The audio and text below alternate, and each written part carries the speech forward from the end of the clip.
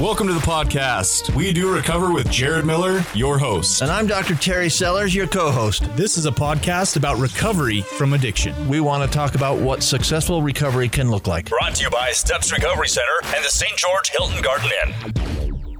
Ladies, lads, listeners from everywhere, welcome to episode 108. Today we have a special guest coming all the way from Reno, Nevada.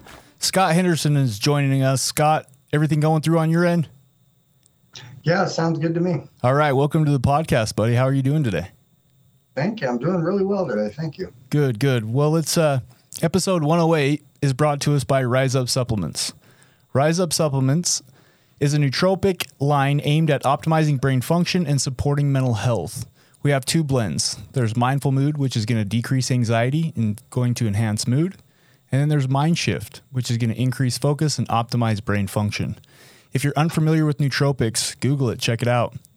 These are supplements that are going to affect the mind. So for a little episode or a little podcast special, we're doing a promo. It's Podcast 20. It saves you 20% off your entire purchase at checkout.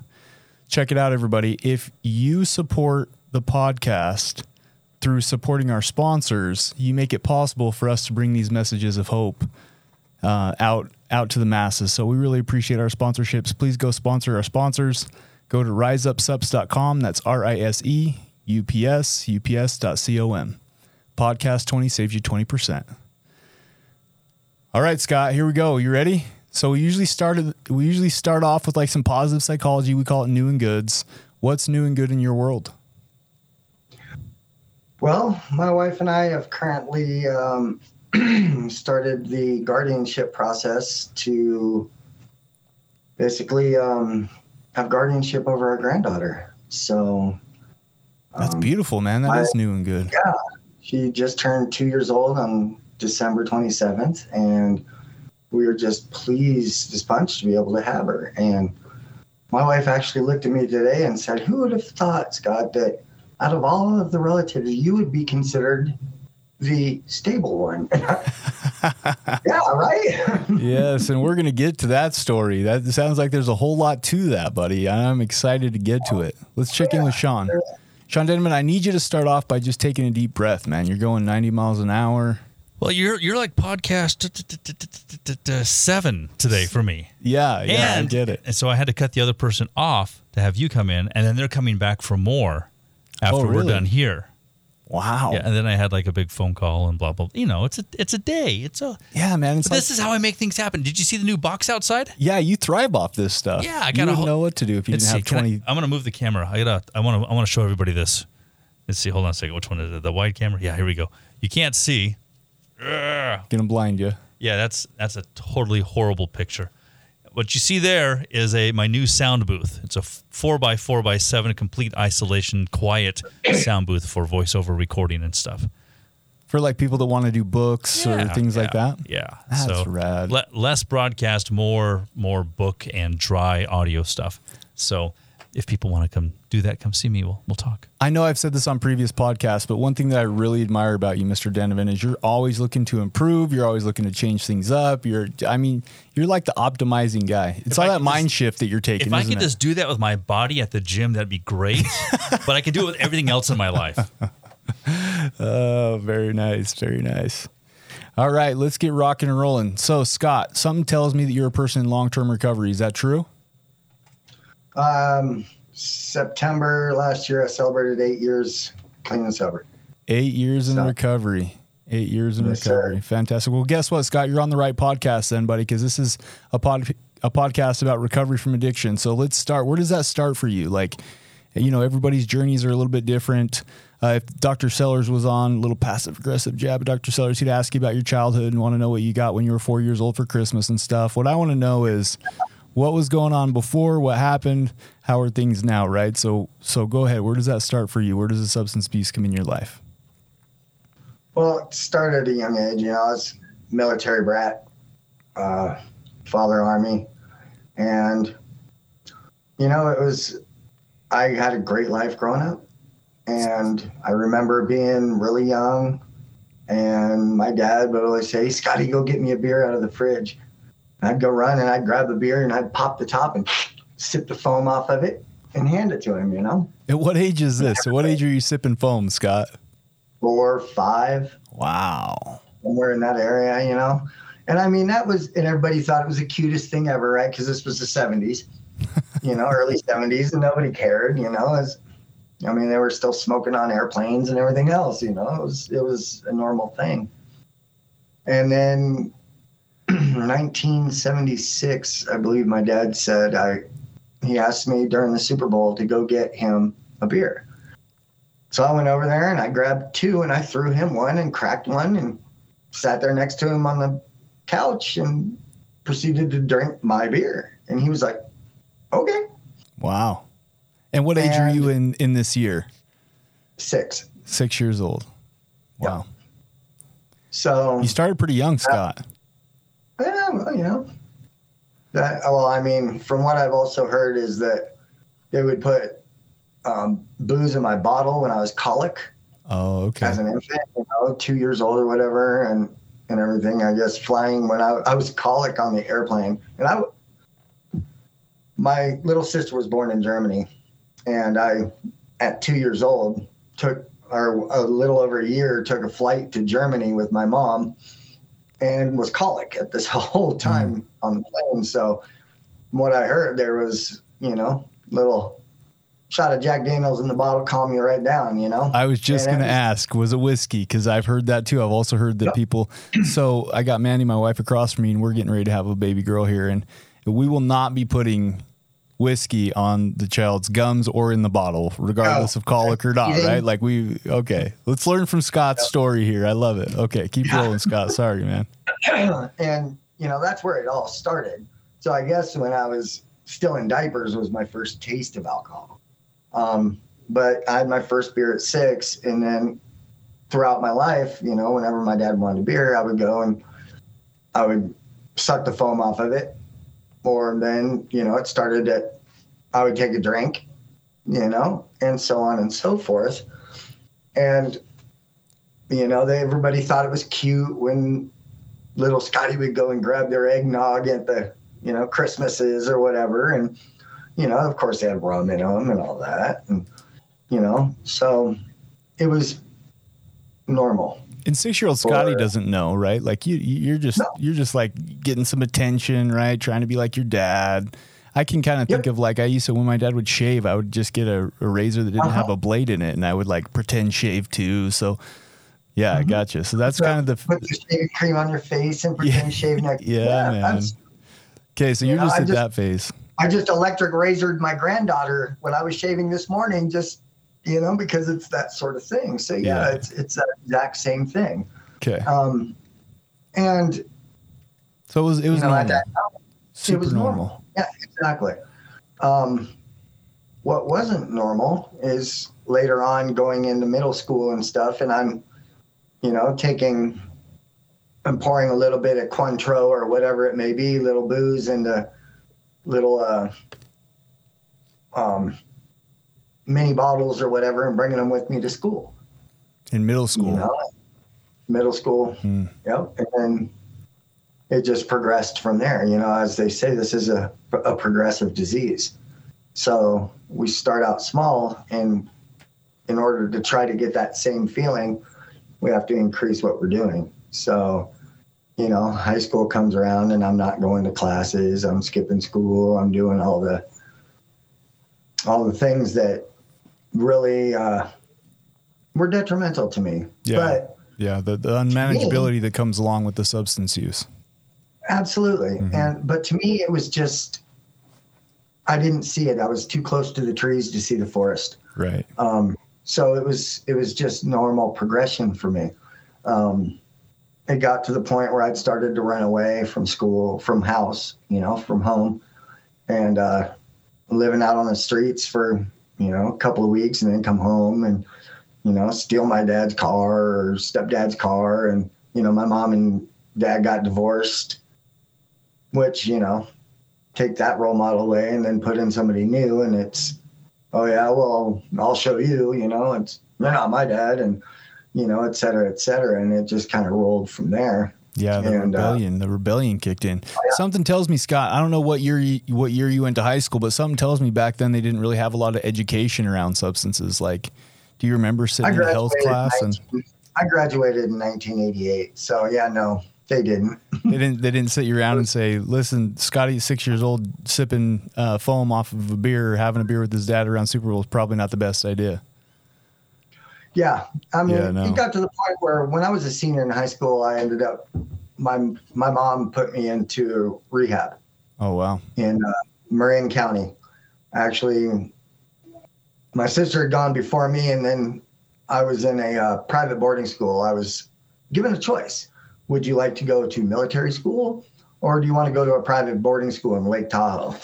Was this because your mom knew of the substance abuse, or was it the behaviors? Yeah. It was behaviors. It was behavior in school. But did she know that you were drinking, or was it just like, we got to get these behaviors under control? Oh no, she knew. Okay. She knew I was drinking. She knew I was doing drugs. She knew I was doing all of that. Scott, you just crossed over from alcohol, which I know it's still a drug, but you said doing drugs. It sounds like in high school it became more than just liquid. Absolutely. Again, the progression of my illness took me there. That's not everybody's story. It happens to be part of mine. I'm both, I am an addict, full bore. It doesn't matter what it is. Adrenaline, et cetera, drugs, alcohol. I was into all of it. And again, it started progressively as well, just smoking a joint. And then it was more and more and more. And then it went on to, mushrooms and cocaine and methamphetamines. And I mean, just you name it. Just grew. I was doing everything I could get my hands on. I used to tell people I was a professional guinea pig. If you want somebody to test it for you, I'm your guy. Talk to me about boarding school and rehab. You said that was at 16? No, I graduated when I was 17 years old. Okay. So it was at 17. I went up to boarding school in Tahoe. Like I said, I had a choice of Lake Tahoe or military school. That's not really much of a choice. I was like, let's see, skiing for PE? Sure, I'll go there. Right. Right. But try to, at that time, all my mom knew was, let's get him out of that environment, and that will help him. Mm. Well, what she didn't realize is, skiing up there, I was filling my Boda bag, which is, a little leather bag with Everclear and Kool-Aid from the school's cafeteria. Had the Kool-Aid. We would get somebody to buy a bottle, save it, and we would fill it up half and half, and we would be drinking that and doing bong hits and smoking pot on the lifts, right. For skiing. So she took you out of the environment, but you still were very much in your active addiction. Still very much in your disease. It followed you. Your disease went with you. That's the things with addicts is it's not about the place you're at. It's about the place you're at in here, not physically. Because it doesn't matter where you put me in the world, I will find what I'm looking for quickly. Mm. I know what to look for. I know how to find it. I know who to talk to.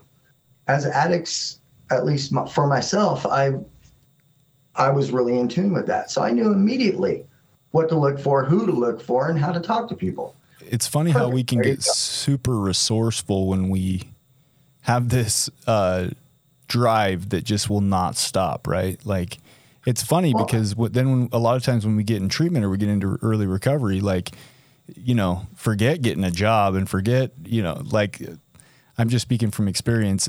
People go from being very resourceful, like you're talking about, Scott, being able to find it, sniff it out, locate it, to, anyways, that's probably a tangent. I don't know what the heck I'm doing. Yeah, but people have told me, what is being an addict's like having a full-time job, and I'm like, no, it's a lifestyle. Every thinking moment, every breathing moment, and every wake moment revolves around it. Mm. if it's not doing it, it's where do I get it? What do I have to do to get it? Who do I get it from? I mean, it's the whole thing. There's no setting it off to the side. Everything revolved around it. Yeah, so for me, putting me in another location, all that's doing is changing the people, places, and things that I had to do to get it, or the people that I got it from. Mm-hmm. And while it was less as far as hard drugs went, it was more for alcohol. Nevada, because I was in South Lake Tahoe, so it was Nevada. So at that time, Nevada was really easy with their alcohol laws, but very, very stringent with their drug laws. So it really transferred from my last year of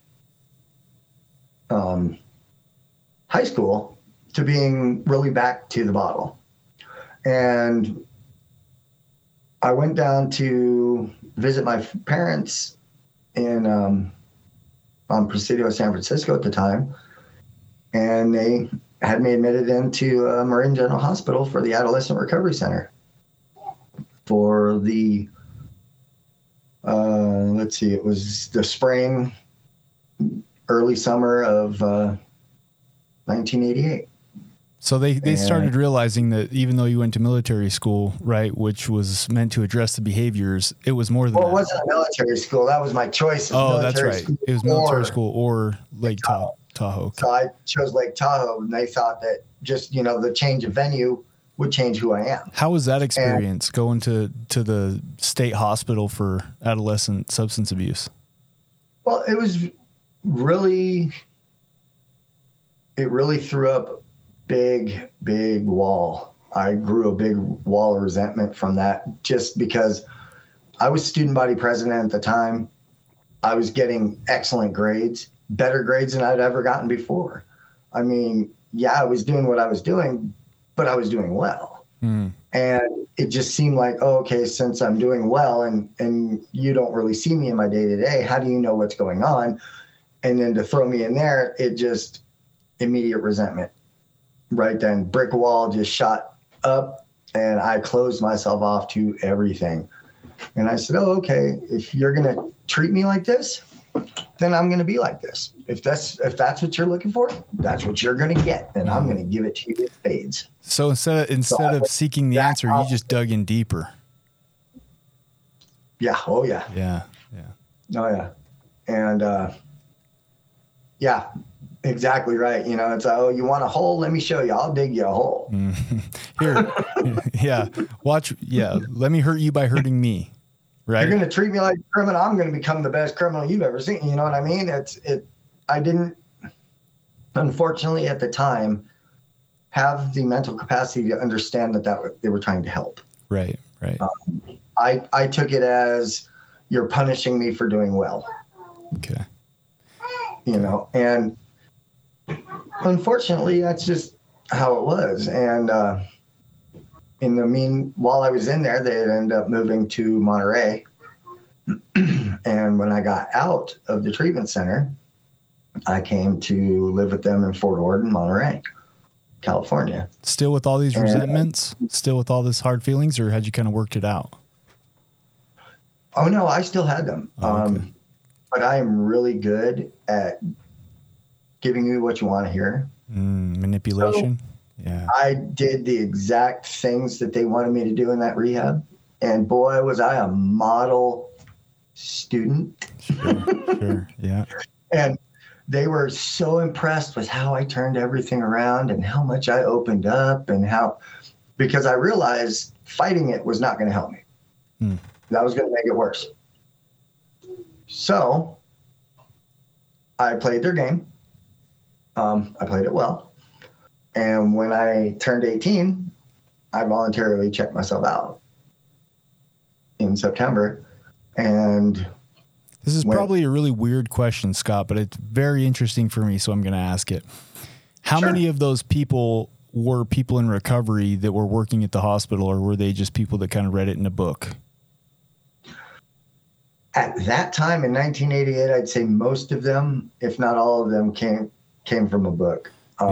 Yeah, because we get the song and dance all the time, right? We get they learn the language and they present very well, one hand in front, the other hand behind the back type stuff. It sounds like that's what you had going on.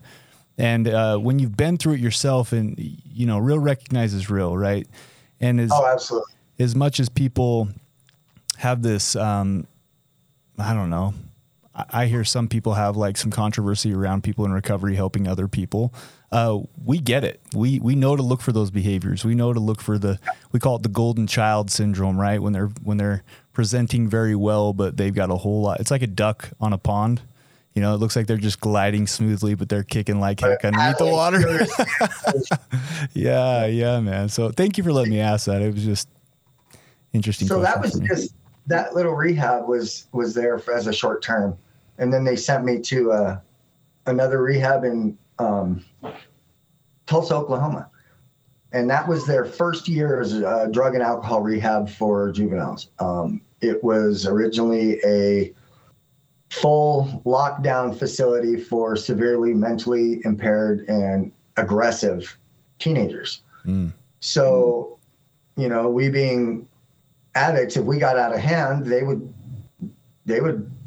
force you to the ground and shoot you with Haldol. Oh, wow. To calm you down and knock you out. That was their standard operating procedure. They didn't understand addiction. They understood, these kids that we normally get are violent criminal offenders that can't be housed in a regular jail, so they go there. So they would restrain you. They'd use physical force. Yeah. Oh, yeah. Yeah. Physical force and chemical restraint. Wow. As well. So, like I said, they didn't understand the concept of addiction. So we had a bunch of kids that were like, oh, time for me to be bad, time to get my fix. Right. Luckily, I wasn't one of them, although I did see it. I saw it happen. And, I got out, and that really started when I got out of there and came home to Monterey. I ran away from home within a couple of months, and I've been on the streets. I've pretty much stayed on the streets since 18 till I was about 44 years old, and when I got sober. 18 to 44 years old. I lived more of my life on the streets than I did not on the streets. And by on the streets, I do mean literal on the street. In Monterey, I used to live in one of the abandoned sardine oil tanks on Cannery Row. I was known as a row rat. So I lived, in the rocks and stuff down underneath all the buildings, and that's where I went. And I made friends with bartenders and waiters and stuff, and I would go and I would bust tables for a couple of free drinks and some food and maybe a couple of bucks to buy a pack of smokes, But while I was funny on the because street, I get that. So my story has some homelessness in it. And a lot of times when I share it, people will ask me, like, how did you come up with the money when you were homeless? Which for legal reasons, I don't go into all of that, right? Because I don't know how long the statute's been.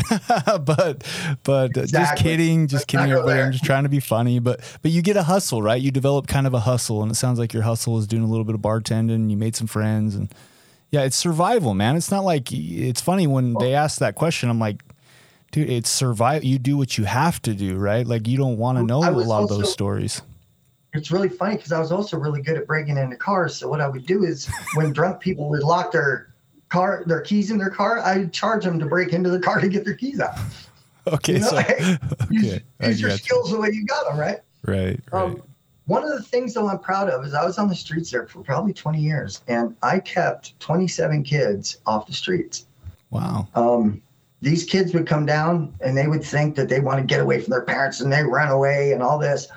And I would forgo my hustles. I would forgo my spot that I had that was, dry and somewhat warm and out of the elements. And I would take them and show them what life on the street really was like. We would eat out of the McDonald's dumpster. We would climb in there and we would take the pieces that were bitten off and we would eat the rest. And I showed them what real living on the streets was like. It's not just away from mommy and daddy. Mm-hmm. This is tough. And I actually had parents come down and try to give me money, and I refused to take that money. And I said, I didn't do that for you. I did that for them to have a better life so they didn't have to go through what I'm going through now. Yeah. Even in the midst of my addiction, I understood that I could use that to help others. And that has always been a driving force in my life. I wonder if that was almost like the seed, right? Like the seed of, I can be an influence to other people. We're coming up on time here. We got about 20 seconds left, but man, I'm excited to get back to that. And I want to hear the comeback story from 18 to 44, being homeless. Was that right? Yep. Man, I can't wait to hear your comeback story, Scott. So stay with us here. We got a little 30-second sponsorship mention, and then we'll be right back to Scott Henderson. Thanks, everybody, for listening. You are listening to We Do Recover with Jared Miller and co-hosted by Dr. Terry Sellers. We'll be right back after this short break with more of We Do Recover with Jared Miller, sponsored by Steps Recovery Center and the Hilton Garden Inn. I'm Desmond Lomax, one of the clinical executives here at Steps Recovery, and once you become in the Steps family, you're just a part of the Steps family. A lot of us have overcome substances, overcome addiction, and now we're able to help other people. Second of all, we're also going to help you in a way where you can afford to be helped. Third of all, we're going to give you the same quality that many organizations are charging 2 to 3 times, and it's more about you than it is about our organization.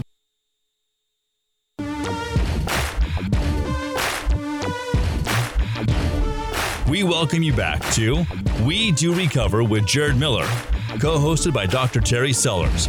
Brought to you by Steps Recovery Center and the St. George Hilton Garden Inn. And now with part 2 of our podcast, Jared Miller and Dr. Terry Sellers. And we are back to episode 108. We got Scott Henderson, and he just got done sharing about his childhood. He started sipping beers at age 6, had his first beer actually with his dad watching the Super Bowl at age 6. Spent from 18 to 44 homeless. And that's where he's at in this story. We're going to get back to it. I'm excited to. Well, he was talking about the not so happy meals. Yeah. I just had that in mind. Not so happy meals. They were not happy. Yes. Yes. Yeah. Sadly, I've been there. I know what Scott's talking about. So we're going to get back to Scott's story. Episode 108 part 2 is brought to us by the Hilton Garden Inn. It's always sunny and bright at the Hilton Garden Inn in St. George, Utah. If you're looking to get away, come check out Zion National Park. Check out the Hilton Garden Inn in St. George, Utah. They have amazing amenities. It's always very clean, friendly staff. We love them. We appreciate them sponsoring this podcast. Also, our sponsorship mentioned during that 30-second break, Steps Recovery Centers is no longer our sponsor, but we're showing them some love, right? I mean, they were a sponsor for 2 years. I just want to throw a little out there. If you have an organization that would like to sponsor, reach out to us. You can send me an email at the full name of the podcast, We Do Recover with Jared Miller @gmail.com, or you can send us a direct message on Facebook, Instagram, all the social media, all the stuff, Sean, all the stuff. So we would love to hear from you. We have a main sponsorship opportunity available. Okay, Scott.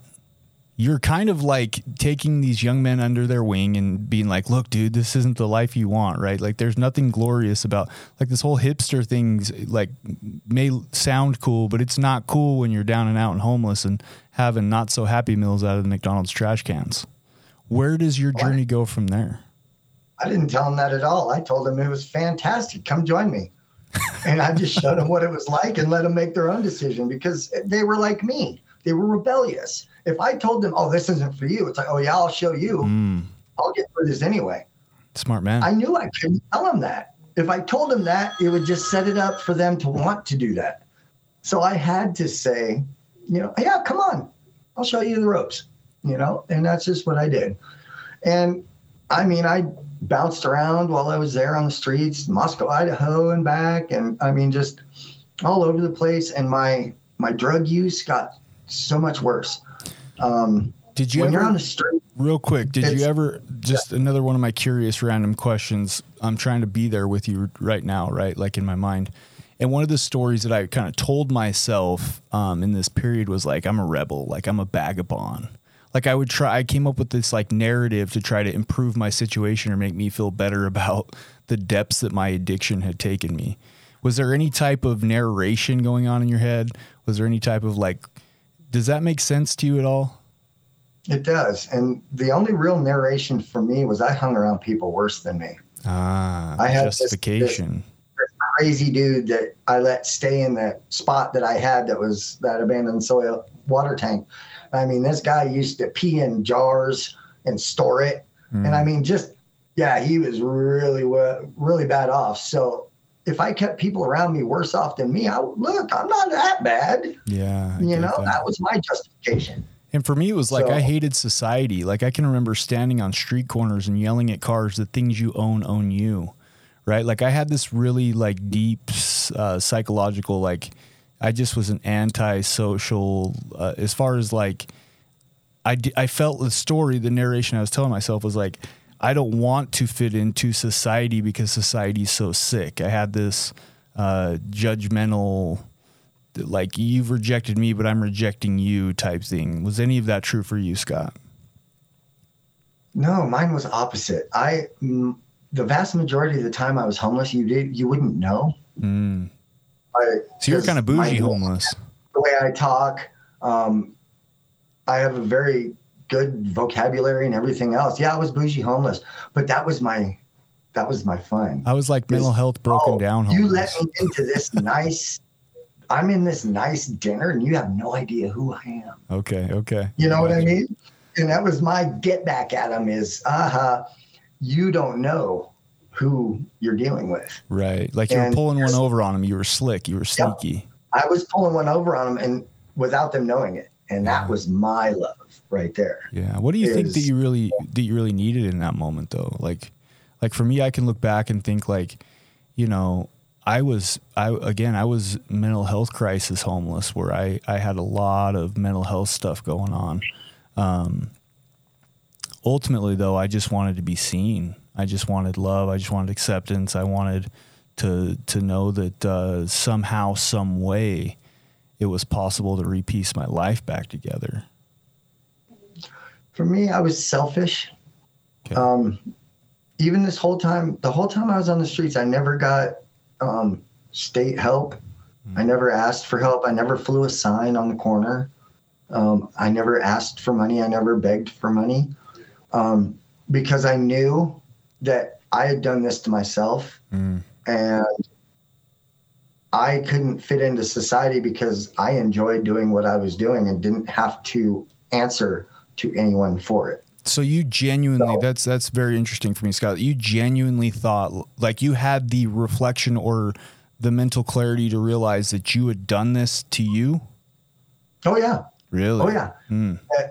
I knew the reason I was there is because I wanted to be there. So you had no victim mentality stuff going on? No, there was no victim mentality. Okay. It was you guys were the victims. I was playing you because I was so much smarter and knew so much better. I hope this is interesting to people, bro. This is super interesting to me. Like I love when I can geek out about this type of stuff with somebody that like gets it and has a different perspective. So just thank you. Yeah. And that was my get back at society was I don't have to pay your bills. I don't have to pay rent. I was living on the ocean in Monterey, California, where people pay through the nose to live. I was living closer than them for free. And that was my get back at them. I didn't have to pay taxes. I didn't have to pay rent. I didn't have any bills. I had no responsibilities. There was nothing and nothing holding me back. If I wanted to up and leave, I could right then and there. Isn't it so interesting how like our substance abuse? Sorry. Go ahead. We have a little bit of a delay. So for those that are listening, I may cut Scott off. It's just a tiny bit of a delay. Go ahead. What were you saying? And that to me was, I fully realized that. And I had that full realization. I did the alcohol and the drugs to overcome those feelings of sadness and loneliness and the fact that I wasn't a part of.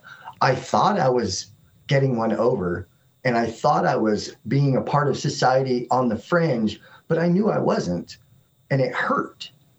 Yeah. So a lot of that alcohol and drug use was to mask that feeling of inadequacy. Even though I felt I was superior, I knew I was inferior because I would watch these people drive by in their nice cars and go, well, I don't have that, or shop, or be able to buy a pack of smokes, or be able to sleep on a bed, or, be able to go to the fridge. I didn't have any of that. So, I'm eating people's leftovers, and I know I am. So I am therefore a part of society's leftovers, and how do I justify that? It's by getting as messed up as I possibly could. Well, I was going to say the one plays off the other too, right? Because I know for me, there came a point in time where like I had a suicide attempt, and it was 100% because I did not believe, I thought I was mentally like just done, right? Like, but it's amazing when you take away the substance, how the brain gets healthier, right? So they definitely play off of each other. Like whether the one causes the other or the other one starts the one, they're definitely like a 1-2 combo. It's like a, you know what I mean? It's like a jab punch, right? Like, yeah. So I get what you're saying. At what point were you, how do you become not homeless when you've been homeless since 18 to 44? Like, let's get into the solution, man. We got 15 minutes left. In 2014, while I was starting, while I was doing all this, then the criminal things started happening. Started, getting in trouble with the law for more and more and worse and worse. And in 2014, I was done. I was living here in Reno, and I was absolutely done. And on my birthday, I wanted to kill myself. So I had a rope, everything set up on a tree by the river. And then I fell out because I was coming off the drugs. And we can laugh about it now, right? Is it okay that I kind of laugh? Because it's kind of funny, right? Like the drugs saved you, but they were what was killing you, right? And I couldn't find any more. Yeah. So 4 days later, on September 22nd, I got a hold of some and got arrested with it. And it was a pretty substantial charge. And I ended up looking at, am I going to prison or not? And sitting in jail, I came to the conclusion that I'd already had grandkids and stuff back by now. And I was like, well, do I really want them to visit me through glass? And while I was in jail, awaiting trial and all this, my dad came to visit me. And this is what really did it. He came to visit me, and he'd always been there by my side through everything. And he came up to me, and it was a visit out of the blue, and I got called for visiting. I was like, oh, okay. So I got on the phone, and he said, hey, I put $20 on your books. I said, thanks. You didn't have to do that. He said, no problem. And by the way, you're no longer my son. You're dead to me. Never call me again. Never talk to me again. You are no longer my son. Stay out of my life. To me, you're dead. Got up and walked away. My jaw hit the floor. And I didn't know what to do with that. Yeah. Honestly. That's heavy. And man. I remember I had a good friend of mine I had a friend that I'd made, and I'm still friends with him now, that I'd made in jail. And he was in the same pod as me. And he and I would go sit out on the yard and talk. And I went out there and I cried on his shoulder in jail, which is a huge no-no. Yeah, no, you don't do that in jail. You don't show vulnerability. But at this point, I was broken. My rock had absolutely sank out from under me. And I realized then what I was doing to others by, it's not just me. My actions are affecting others. And I remember that night very clearly. It was a clear night, and I looked through the chain link that was above us. And instead of those foxhole prayers of God, Lord, get me out of this, and I promise I'll never do it again, I said, Lord, no matter what, I'm not doing this again. I don't care if I go to prison. I don't care if I get drug court. I don't care if I get probation. I don't care if they let me out tomorrow. It doesn't matter what happens to me. I am done. Sounds like surrender to me, man. That was an absolute breaking point. And I absolutely surrendered at that point. And I haven't done anything since then. I ended up with drug court out of that charge, and I ended up getting out of jail on probation. And they let me get out of jail on probation to the homeless shelter, which I didn't go to because that was gross. So my first year of drug court and sobriety was still on the streets. Really? I would wake up with drunks pouring beers on my head, wake up to being kicked.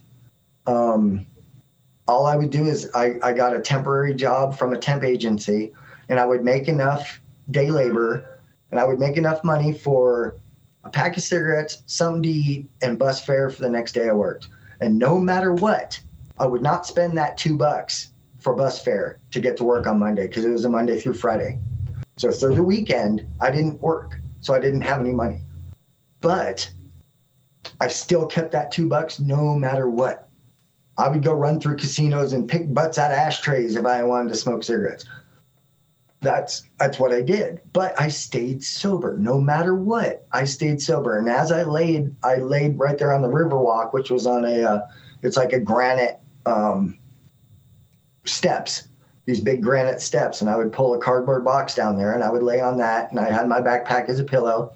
And I would look up at these expensive high-rise apartments. And I would say, maybe one day I could be in there. But for now, every day I laid down, I said, thank you, Lord, for the obstacles you've put in my way, because it's shown me that I'm able to overcome those. No matter what, I am staying sober. Bro, you found gratitude laying on some marble stairs on a cardboard box with the backpack as a pillow. If people can't find gratitude in better situations than that, I don't know what to tell them, man. That's amazing. You know, every hardship after that was a thank you for showing me that I'm able to overcome that without drugs and alcohol. Yeah. I am able to do that through the program, with a sponsor, working the steps, and understanding myself and just relying on myself at this point. And this is the first time that in my life that I hadn't blamed others for what's going on in my life. I took responsibility. I owned it. I said, you wouldn't be in this spot, Scott, if you hadn't done this, and this. Yeah, it's huge, man. I love the book Extreme Ownership by Jacko Willings and Leif Babin. I always tell people, anybody that'll listen to me for 2 seconds, I tell them that book changed my life. So, Scott, though, you touched on something, you just kind of breezed past it, which it might be a big staple in your recovery, I'm assuming. You said you were hitting meetings and you got a sponsor. It sounds like you were doing some 12-step program stuff. Well, see, while I was on the streets being sober, I was in drug court. So that meant every 2 days, I would randomly have to go drug test. I would have to go to court once a week in front of the judge. I went to counseling sessions at a recovery place. It was at, external. So I would go there and I would talk to a counselor once a week. Outpatient setting. Yep. I also went to the parole and probation to have my parole officer, my probation officer, to talk to them as well. So all of this was going on as I was still on the streets. So you had some structure, just not a roof over your head and transportation. I was the most structured, unstructured person you've ever met. I love that, man. That might be the golden nugget I pull out of this. That's like kind of having a weight on a pendulum and having it fly around and consider the string the structure. That was my life at that time.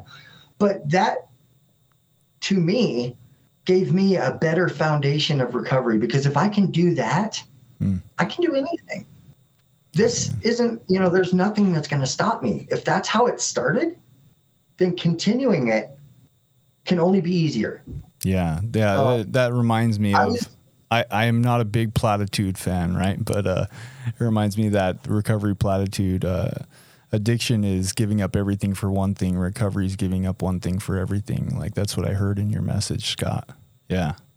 So in that did you ever time- get up off the streets? Like you look like you're living in a home now. We got about 7 minutes left here, buddy. How did Well, you see, I rise actually- from marble While I was on the stairs? streets and everything, my dad, when I was in Monterey, said, "Hey, you need to get out of here. Come live with me." I went to Louisiana. He put me through culinary school. So, everywhere you go, always needs cooks. Well, and your dad Having a saw the car- growth, it sounds like, because how does he go from saying, "Hey, you're no longer in my life, you're dead to me," to like, No. That was before all that happened. That was while I was still between the 18 and 44. okay. Through that time, I had actually gotten a associate's degree and done all that. And that's part of how I moved from town to town, is I always had a cook's job. I see. Everywhere you go, there's restaurants. They always need cooks. So by doing that, that was kind of my hustle. But there was a lot of drugs with cooking and everything else. So, coming back to it, there were times that I was lucid, and then I would shoot myself in the foot, and off I'd go on a runner, and that was it. And I would, throw that away and start all over again. So after the So drug now- court, okay, yeah. Now I'm on the streets in drug court. My cousin happens to be the Reno Police Department, works for the police department as a police officer.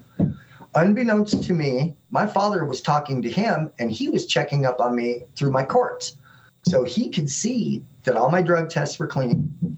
I was making my court dates. I was making my, I was doing the program correctly. Mm-hmm. And after about a year that I was sitting there on the streets reading a book, minding my own business, and I hear, "Hey," and I look up, and my dad is standing in front of me.